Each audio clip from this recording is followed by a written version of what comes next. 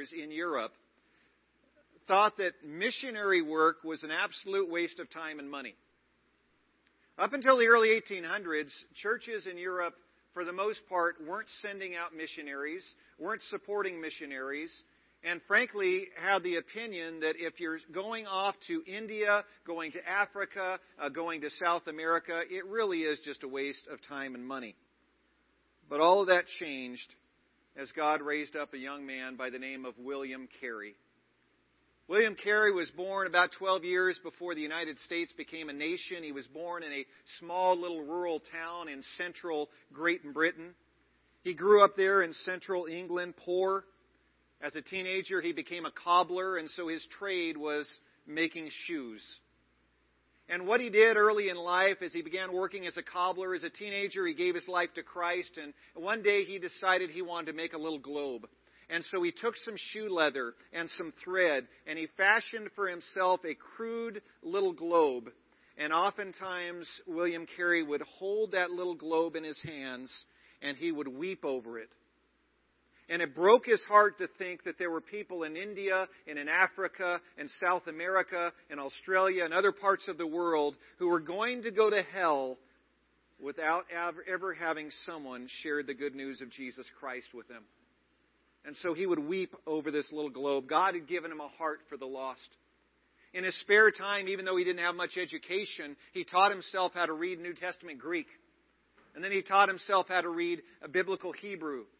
And he eventually became a pastor. And he went to a pastor's meeting one day, and he made the case that the pastors and the church leaders in England should be sending out missionaries around the world so people could hear the good news of Jesus Christ. And one of those older pastors interrupted him. He stood up and said, "Young man, sit down. When God pleases to convert the heathen, He will do it with or without you and me." And William Carey sat down. He heard that type of comment over and over. God isn't interested in missions. But he was undaunted. In his church, he preached within a year of that man shouting him down. He preached a message. And in that message, he shared these now famous words that Christians have been inspired by over the years: expect great things from God and attempt great things for God.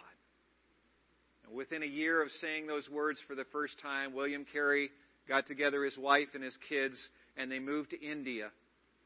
They moved to India, and over the next 40 years of his life, William Carey gave his life to sharing the gospel of Jesus Christ with the people in India, most of whom had never heard the name of Jesus. And over those 40 years, he led 700 people to a saving knowledge of Christ. He and his team translated the entire Bible into the 6 major Indian languages. And in the heels of his ministry, after he died, in the early 1800s, there was a flame of missionary passion that was awakened in the hearts of the pastors in England and across Europe. And in the 200 years since William Carey died, millions upon millions of people have risen to the occasion to expect great things from God and attempt great things for God. Despite the criticism, despite the naysayers, they've risen to share the good news of Jesus Christ. And we as a church stand in that long, proud tradition of expecting great things from God and attempting great things for God. Amen? Open your Bibles, please, to Acts chapter 15. We're going to be in Acts chapter 15 today, starting in verse 1. If you're borrowing one of those blue Bibles from the rack in front of you, you'll find this on page 1094, 1094. As always, we have some message notes for you in the bulletin. We encourage you to pull those out along with a pen or pencil, jot down some notes along the way. I encourage you this week to go back and hit some of those highlights of what we'll be talking about over the next few minutes as God opens our minds and hearts to His Word. So we're going to be in Acts chapter 15, starting in verse 1. I'm up here without my glasses today. Anybody have a pair of cheaters I can borrow? Thank you, Peggy. All right. Ooh, leopard print. Are you still there? Okay, we'll be fine. Would you join me in a word of prayer? Heavenly Father, we love you and we thank you for the privilege of studying your word today. You are an awesome God. And we just pray, oh God, that you would unlock our minds and hearts to what you want to teach us as we look at this church of Antioch once again and are inspired by what takes place in this chapter that literally helped to change the course of missions in this world. Millions upon millions of people have had an opportunity to hear and receive the gospel, in large part because of what takes place here in Acts 15. Teach us, O Lord, today, we ask in Jesus' name. And all God's people said, Amen. So Acts chapter 15, starting in verse 1, it says, Some men came down from Judea to Antioch and were teaching the brothers, Unless you are circumcised, according to the custom taught by Moses, you cannot be saved. This brought Paul and Barnabas into sharp dispute and debate with them. So Paul and Barnabas were appointed, along with some other believers, to go to Jerusalem to see the apostles and elders about this question. The church sent them on their way, and as they traveled through Phoenicia and Samaria, they told how the Gentiles had been converted. This news made all the brothers very glad. When they came to Jerusalem, they were welcomed by the church and the apostles and elders, to whom they reported everything God had done through them. Then some of the believers who belonged to the party of the Pharisees stood up and said, The Gentiles must be circumcised and required to obey the law of Moses. The apostles and elders met to consider this question. After much discussion, Peter got up and addressed them. Brothers, you know that some time ago God made a choice among you that the Gentiles might hear from my lips the message of the gospel and believe. God, who knows the heart, showed that He accepted them by giving the Holy Spirit to them, just as He did to us. He made no distinction between us and them, for He purified their hearts by faith. Now then, why do you try to test God? By putting on the necks of the disciples a yoke that neither we nor our fathers have been able to bear? No, we believe it is through the grace of our Lord Jesus that we are saved, just as they are. The whole assembly became silent as they listened to Barnabas and Saul telling about the miraculous signs and wonders God had done among the Gentiles through them. When they finished, James spoke up. Brothers, listen to me. Simon has described to us how God at first showed His concern by taking from the Gentiles a people for Himself. The words of the prophets are in agreement with this, as it is written, After this I will return and rebuild David's fallen tent. Its ruins I will rebuild, and I will restore it, that the remnant of men may seek the Lord, and all the Gentiles who hear my name, says the Lord, who does these things that they have known for ages. It is my judgment, therefore, that we should not make it difficult for the Gentiles who are turning to God. Instead, we should write to them, telling them to abstain from food polluted by idols, from sexual immorality, from the meat of strangled animals, and from blood. For Moses has been preached in every city from the earliest times, and is read in the synagogues on every Sabbath. Then the apostles and elders, with the whole church, decided to choose some of their own men and send them to Antioch with Paul and Barnabas. They chose Judas, called Barsabas, and Silas, 2 men who were leaders among the brothers. With them they sent the following letter. The apostles and elders, your brothers, to the Gentile believers in Antioch, Syria, and Cilicia. Greetings. We have heard that some went out from us without our authorization and disturbed you, troubling your minds by what they said.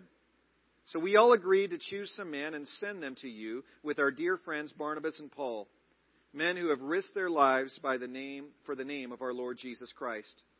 Therefore we are sending Judas and Silas to confirm by word of mouth what we are writing. It seemed good to the Holy Spirit and to us not to burden you with anything beyond the following requirements. You are to abstain from food sacrificed to idols, from blood, from the meat of strangled animals, and from sexual immorality. You will do well to avoid these things.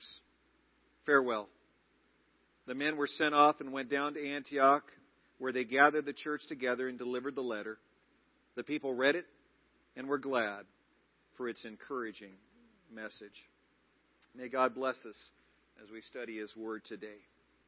Now, last Sunday we took a closer look at the church of Antioch there in Acts chapter 11. And as we saw last week, thank you, Peggy. As we saw last week, the church at Antioch was a out-of-the-box type of church. Their ministry was groundbreaking. Up until that point in Acts 11, all the other churches and all the other cities were primarily sharing the good news of Jesus with Jewish people. And when they branched out beyond Jewish people, in the case of Peter in Acts 10, they would share the gospel with people who at least were familiar with Judaism, who believed in God, who to a large extent obeyed the moral laws of the Old Testament. They just hadn't fully converted to Judaism. But here in Acts 11, we saw that these Christians in Antioch did something absolutely revolutionary. They basically said, I don't care if you have any Jewish blood in you whatsoever. Regardless of whether or not you've even heard of the Old Testament, regardless of whether or not you obey any of those Old Testament laws, we're going to tell you about the grace of God through Jesus Christ. And they began freely sharing the good news of Jesus. And it's one thing that's revolutionary to share the good news with people who had never heard it before. It's even more revolutionary once those individuals accepted Jesus as Lord and Savior to actually embrace them and let them come into the church. You can imagine in some churches that'd be pandemonium. If you had people from such vastly different backgrounds and vastly different moral lifestyles coming together, all having accepted the grace of God through Christ and trying to learn how to get along and do church together as they grow in their faith. It was a revolutionary church. A church in Antioch paved the way for the gospel to reach you and me. Because you and I, most of us are not Jewish, are we? And we're thankful as Gentiles that Antioch paved the way for us to hear the gospel and become Christians as well. The Antioch Christians, they were the first ones to be called Christians. They lived up to that name as they did ministry outside of the box and did what Jesus had intended from the very beginning, to come and die for whosoever would believe in Him, whosoever would repent of their sins, whosoever were willing to make Him Lord of their life. Jesus in John 3:16 never intended for us to interpret that verse as being, for God so loved only the Jews that He gave His one and only Son. It says, for God so loved the world, the whole world, black, white, Hispanic, brown, black, white, yellow, polka dot, tall, short, young, old, skinny, chubby.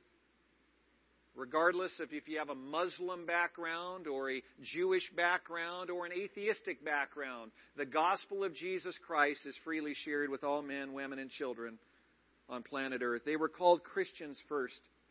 You see, they believed that Jesus is for everyone. Isn't that good?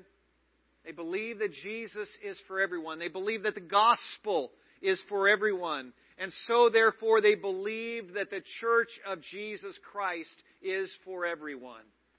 Now, sometimes that can be uncomfortable.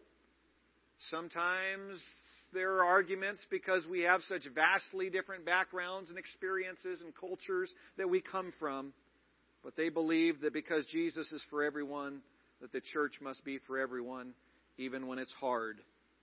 Every day, the Antioch Christians were expecting great things from God, and they were attempting great things for God, including sending Paul on his very first missionary journey. You can read about that in Acts chapters 13 and 14.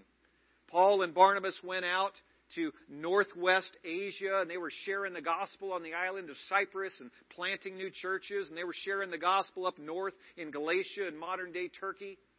They were sharing the gospel in northeast or northwest Asia and doing some great work. And this paved the way for two more missionary journeys where Paul, over the course of these three total missionary journeys, would plant dozens of churches in some of the major cities, not just in Asia, but also in Europe.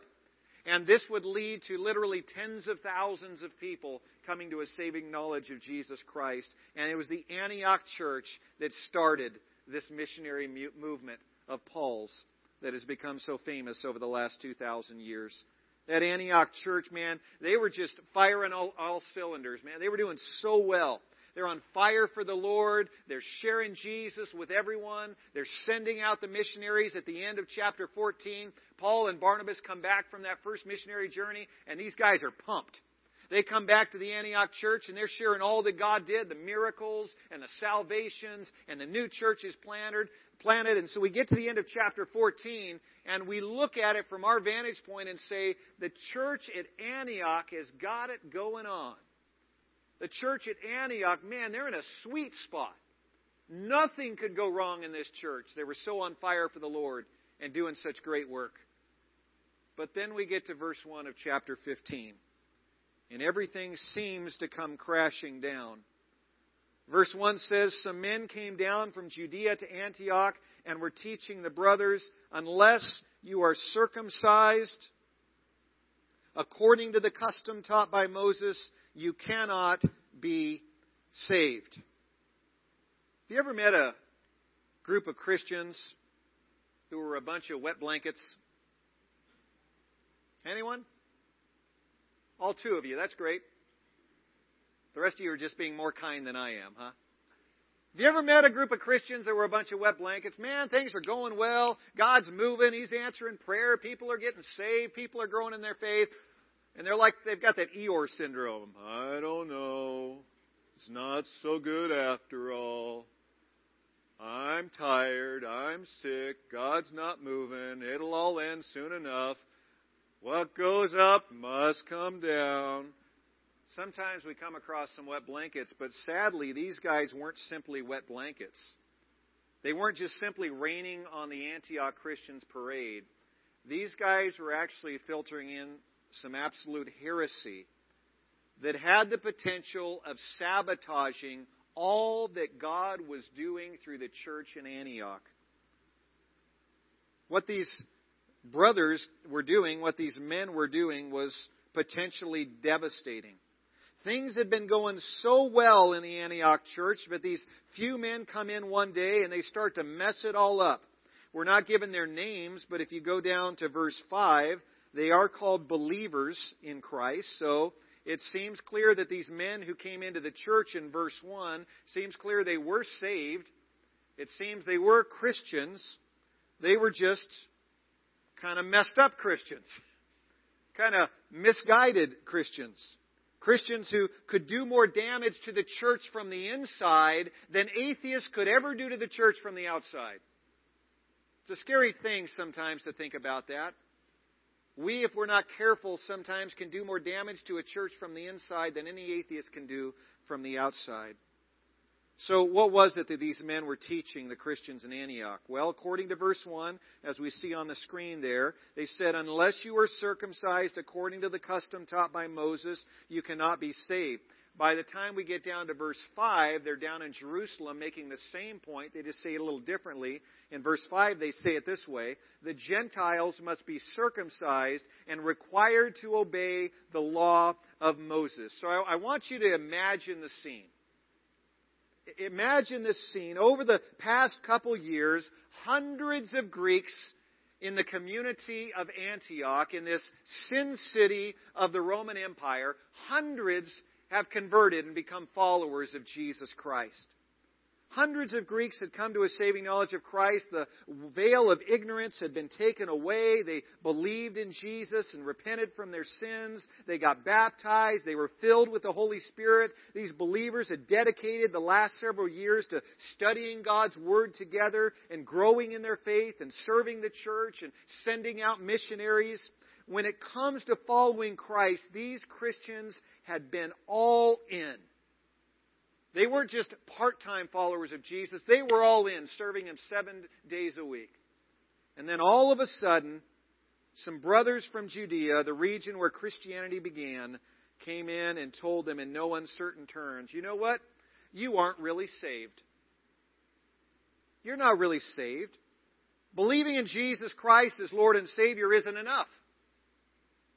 Repenting of your sins isn't enough. Getting baptized isn't enough.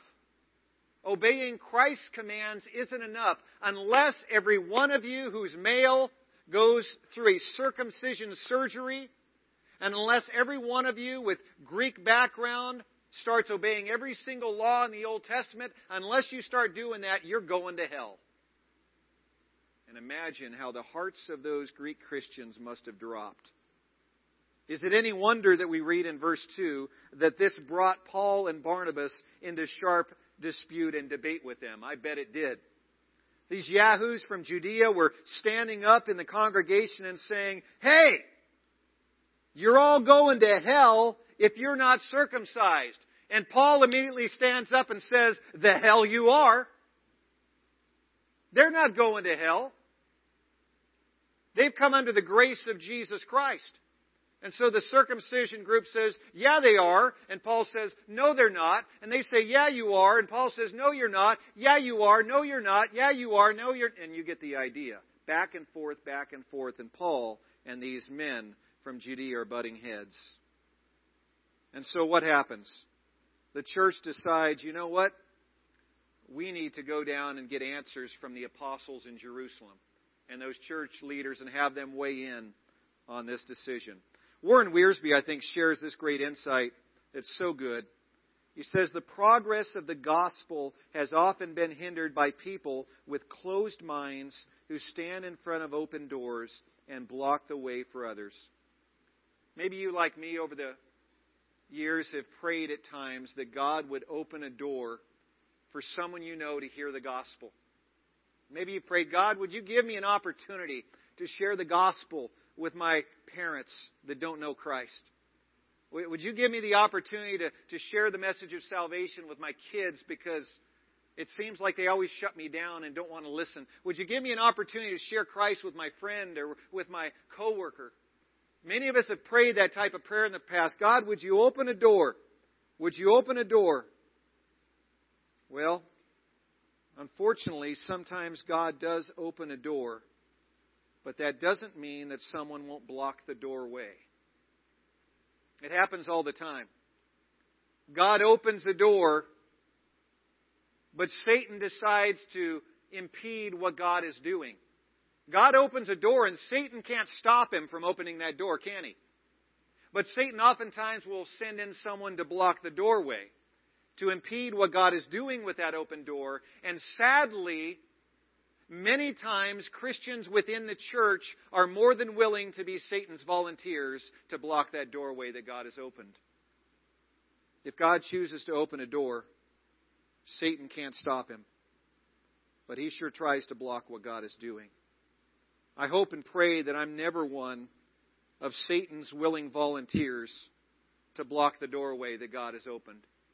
And I hope that you aren't either. Right there in the great Christian church in Antioch, there was a bottleneck in the doorway, and it had to be fleshed out as soon as possible. So the church acted quickly. They sent Barnabas and Paul and a few other Antioch Christians, along with this group of circumcision preachers, down to Jerusalem so that the apostles and the church elders can render a final verdict. Those elders and those apostles in Jerusalem were kind of like the early Christian Supreme Court. Their decision would be final as to what they were to do about circumcision with these Greeks. So in verses 6 through 18, we read the second part of this passage, the defense, as they make their way down to Jerusalem, and each of those parties makes their case. It says in verse 5, the Gentiles must be circumcised and required to obey the law of Moses. So these from the circumcision group, they made their case to the elders and the church leaders and apostles there in Jerusalem. And over the next 13 verses, 4 key leaders weigh in. If you look at verses 7 through 11, Peter makes his case for the gospel of grace.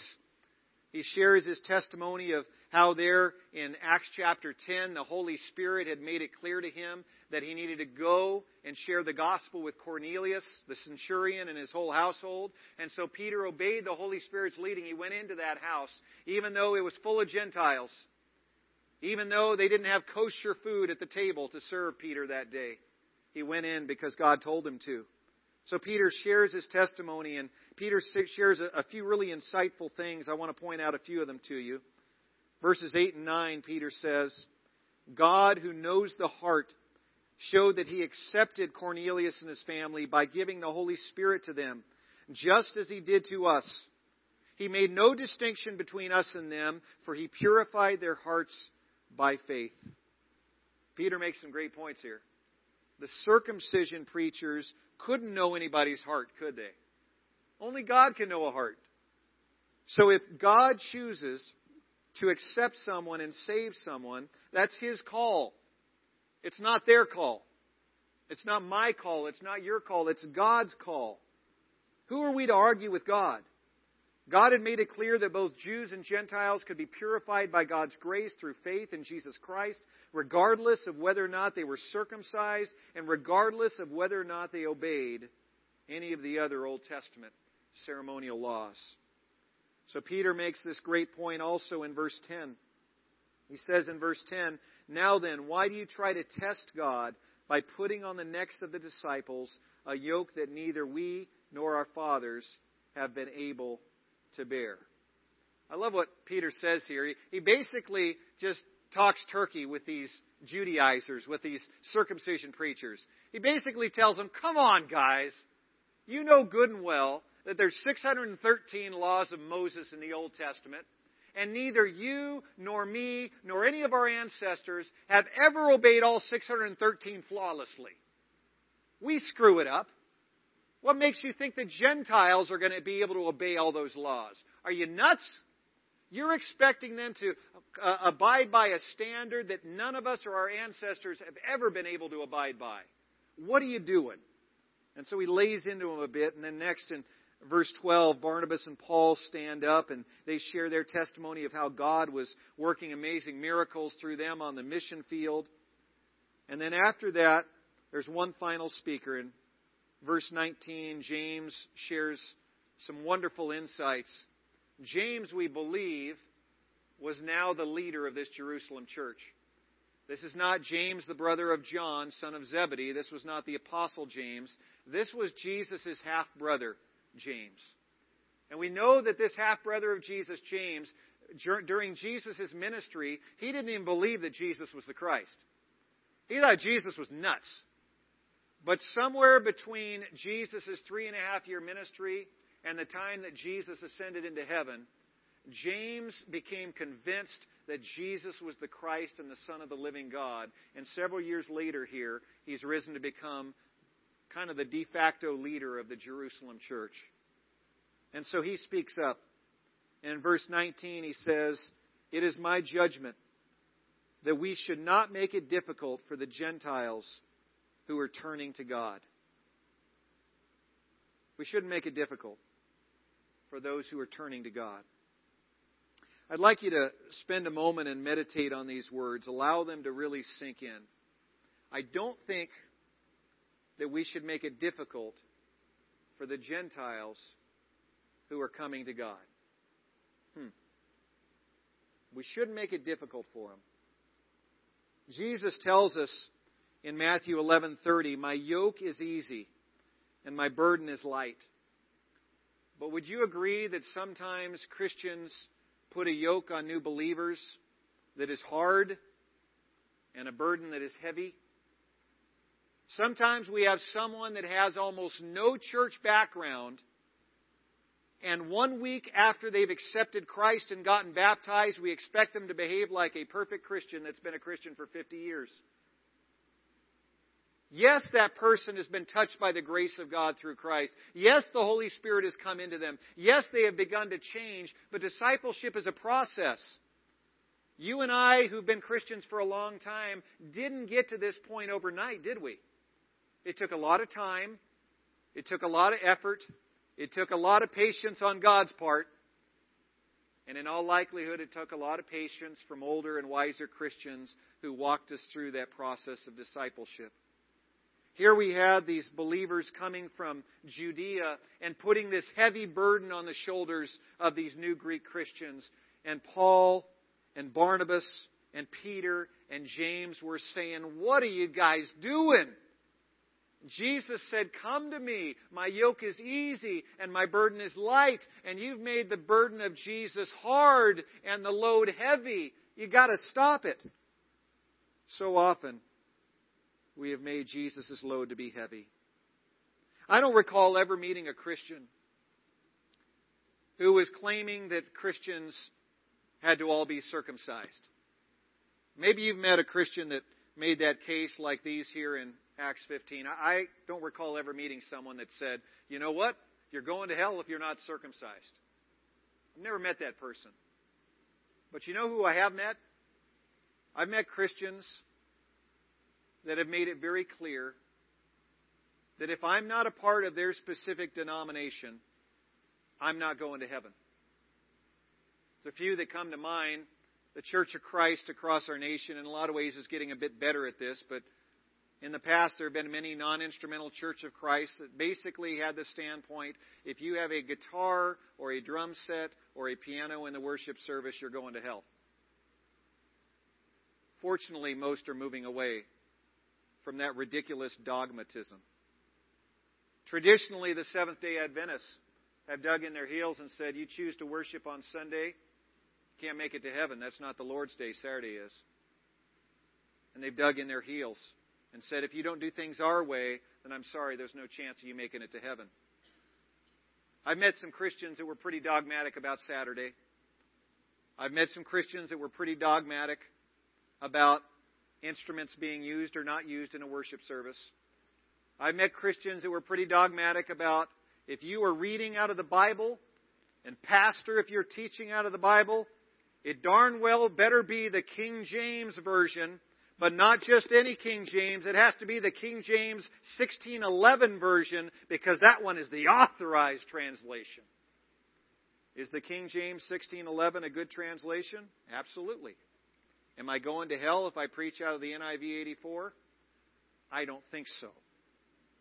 Many become very dogmatic about these things, and they put a burden on new believers that Jesus never intended to be placed on new believers. You see, many Christians unknowingly make the same basic mistake that the circumcision preachers here in Acts 15 made. In the effort to promote righteousness in the church, they heap heavy burdens on new believers that end up doing more harm than good. Many of us hold some very strong opinions about matters of faith and worship. Some of us have some very strong beliefs about speaking in tongues. Some of us have some strong beliefs about free will versus Calvinism. Some of us have some strong beliefs about end times prophecies, or about how a worship service should be conducted. What types of songs should be sung? Hymns versus choruses. How long the preacher should preach. When I first got to this church 20 years ago, there were a fair amount in the church that said the best sermons that are inspired by God Himself are 20 minutes long and no longer. And so, you know what? Most Sundays I say amen and preach that 20-minute sermon twice in the same morning. Many have different opinions and beliefs about how Sunday school should be run, about how the staff should operate, about how elders should make decisions, whether or not they should be involved in finances, whether or not there should be congregational votes, whether or not the leadership in the church and the polity of the church should be one way or another. But when it comes down to it, we have to be very careful. We have to be very careful. Because many that are new to the faith, when we start telling them you have to do this and you have to do that and you have to believe this and you have to believe that, and if you don't, you're in bad shape. The interpretation is, if I don't do all of these things and believe everything just right 1 week after I'm baptized, then my baptism is null and void. My confession of Christ as Savior is null and void. I guess I'm going to hell if I don't have my act together early on in my Christian walk. You see, our church has had a long-held tradition of holding to this simple mantra. In faith, unity. In non-essentials, liberty. And in all things, love. That's a wonderful motto to hold on to. In faith, unity. In non-essentials, liberty, and in all things, love. James was absolutely right. We should not make it difficult for the Gentiles who are turning to God.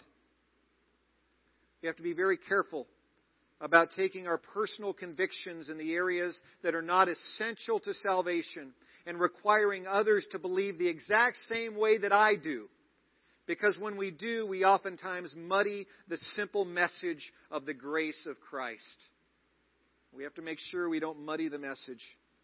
A new Christian walks away with the impression that if he doesn't believe a certain way about the Sabbath day or about speaking in tongues or about Jesus' second coming or about whatever, that he's going to hell. And we cannot heap burdens on shoulders that Jesus never intended. James proceeds to give 4 simple recommendations, 4 guidelines for these new Greek Christians in Antioch and in other cities where Greeks were coming to a saving knowledge of Christ. These simple 4 things. Number 1, don't eat food polluted by idols. Number 2, avoid all sexual immorality. Number 3, don't eat the meat of strangled animals. Number 4, don't eat food with blood in it. In verses 19 through 32, the apostles and church leaders render their decision, and that decision is taken back to those Greek Christians in Antioch. They started the letter that they had written to those Christians in Antioch by addressing them as believers. In other words, they acknowledged from the start of their letter that they were truly saved. Next, they called out the circumcision preachers as rogue preachers who were not sanctioned by the apostles to preach what they were preaching. And then they reiterated those 4 simple guidelines that James, the leader of that Jerusalem church, had recommended. Same 4 guidelines, they're just in a different order than James had given them a few verses earlier. Number 1, don't eat food polluted by idols. Number 2, don't eat food with blood in it. Number 3, don't eat the meat of strangled animals. And number 4, avoid all sexual immorality. The first 3 rules that we find in this letter were dietary rules, dealing with kosher food and dealing with food that was somehow involved in idol worship. And so those were temporary guidelines for the church at this point in time, as we had this new phase in the life of the Christian church where Gentiles were coming to Christ at the same time that Jews were coming to Christ, and they had to somehow figure out how to get along together, how to eat meals together, how to take communion together, how to do ministry together. And so they give these 3 dietary guidelines so that Jews wouldn't be disenfranchised by the way that Gentiles were eating. And so this isn't because these 3 dietary guidelines are designed for you and me 2,000 years later. This was so that these Christians, Jew and Gentile, could get along and do fellowship and ministry together so that no one would stumble in their Christian walk and their conscience be compromised. And so what a beautiful thing. You know what, Gentiles? I'm asking you to meet the Jewish people halfway. Gentile Christians, I want you to step it up. You can get by without eating meat sacrificed to idols. It may cost a little more at the meat market to have more kosher meat, but you guys can handle it. You know what? It may be a little inconvenient to have your steak cooked a little longer. I know you might like it medium rare and you like a T-bone steak sitting in a nice pool of blood because it makes your meat a little moister and it's juicier, and man, that's the way you eat a steak. But you know what? It's not going to kill you to have it done medium well and have that plate juice-free underneath your steak.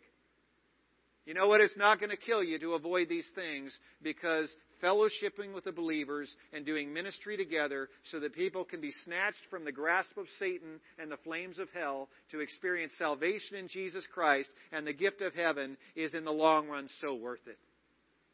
So he gives them these 3 dietary guidelines. And then finally, that 4th rule is for all time: avoid all sexual immorality. That is a clear command for Christians of all times and all places. That includes fornication, which is premarital sex. It includes adultery, which is extramarital sex. It includes homosexuality, which of course is same-sex relations. It includes polygamy. Anything else that's outside of God's parameters for sexual relations between one man and one woman together in marriage committed for life. Anything outside of that sexually, he says, must be avoided. And so these are the guidelines they gave them.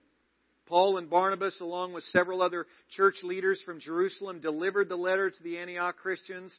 And I want you to see what verse 31 says. Look at that again. Verse 31. The people read it and were glad for its encouraging message. Amen? There they were, kind of hanging in the balance, wondering if that doorway God had opened was going to stay permanently blocked. They were thrilled that they had been given an opportunity to confess Christ. They were thrilled that they'd been allowed to be baptized and receive the gift of the Holy Spirit. They were thrilled that they were able to send out missionaries into their own town to lead Greeks to Christ. They were thrilled that they were able to send out Paul and Barnabas into Northwest Europe and eventually Northwest Asia and eventually into Europe to share the good news of Jesus Christ. They were thrilled that they were able to do this, but they were at a standstill at this point in time. And all of a sudden, with the reading of this one letter, the obstacle is removed and the doorway is wide open once again to continue that great ministry. These men had created a bottleneck in God's doorway, but the bottleneck had been removed as these men were given the old heave-ho. And we find out in the verses that follow, Paul and Barnabas get their heads together and decide to head back out on the mission field. And within a short time of this letter having been read, within a short time of that bottleneck having been removed, Paul and Barnabas set off in separate ways to spread the gospel in Asia and Europe. And God blessed their ministry more than ever before. God was working through them. And thousands more men and women and children were saved because the church didn't allow the enemy of our souls to block the door that God had opened. May we always pray for open doors for ministry and keep ourselves and others from blocking the doorway once God has opened it. We are a church heading out on a brand new adventure in just 3 weeks, believing that as we expect great things from God, God will allow us to do great things for God. We're going to do some great things as a church together. We've done some great things in the past, but greater things are yet to come. As we trust Him, as we follow Him, and as we look for those open doors and walk through them in Jesus' name. Father, we thank You for Your goodness and Your grace in Christ. We thank You for Your mercy on us, giving us opportunities to do good and heartfelt ministry, giving us opportunities to be a blessing, giving us opportunities, Lord, to go to where the people are. And it still, Lord, blows me away that in 3 weeks, Lord, we'll be in a location on Sunday mornings that has more than 6 times as many people living within 5 miles as this location here does. I thank You, Lord, for this opportunity. And we know, Lord, that with responsibilities, with these opportunities, I should say, come these responsibilities. And so, Lord, as You give us this opportunity, Lord, I pray that we would walk through it faithfully, walking through that open door that You're opening for us. That we would be found faithful, Lord, to share Your good news, to remove obstacles that stand in the way, to unify together, Lord, to do greater works than we've ever done before, for Your honor and glory. God, may we walk in that proud tradition of William Carey, expecting great things from God and attempting great things for God. Help us, Lord, to go to this community with a simple, light message of Jesus Christ. That Your grace is available to all. And Lord, as they come to Christ, and many still stumble and fall, may we lovingly and graciously and gently lead them into a deeper walk with You as You work inside them for Your glory in Jesus' name. Amen.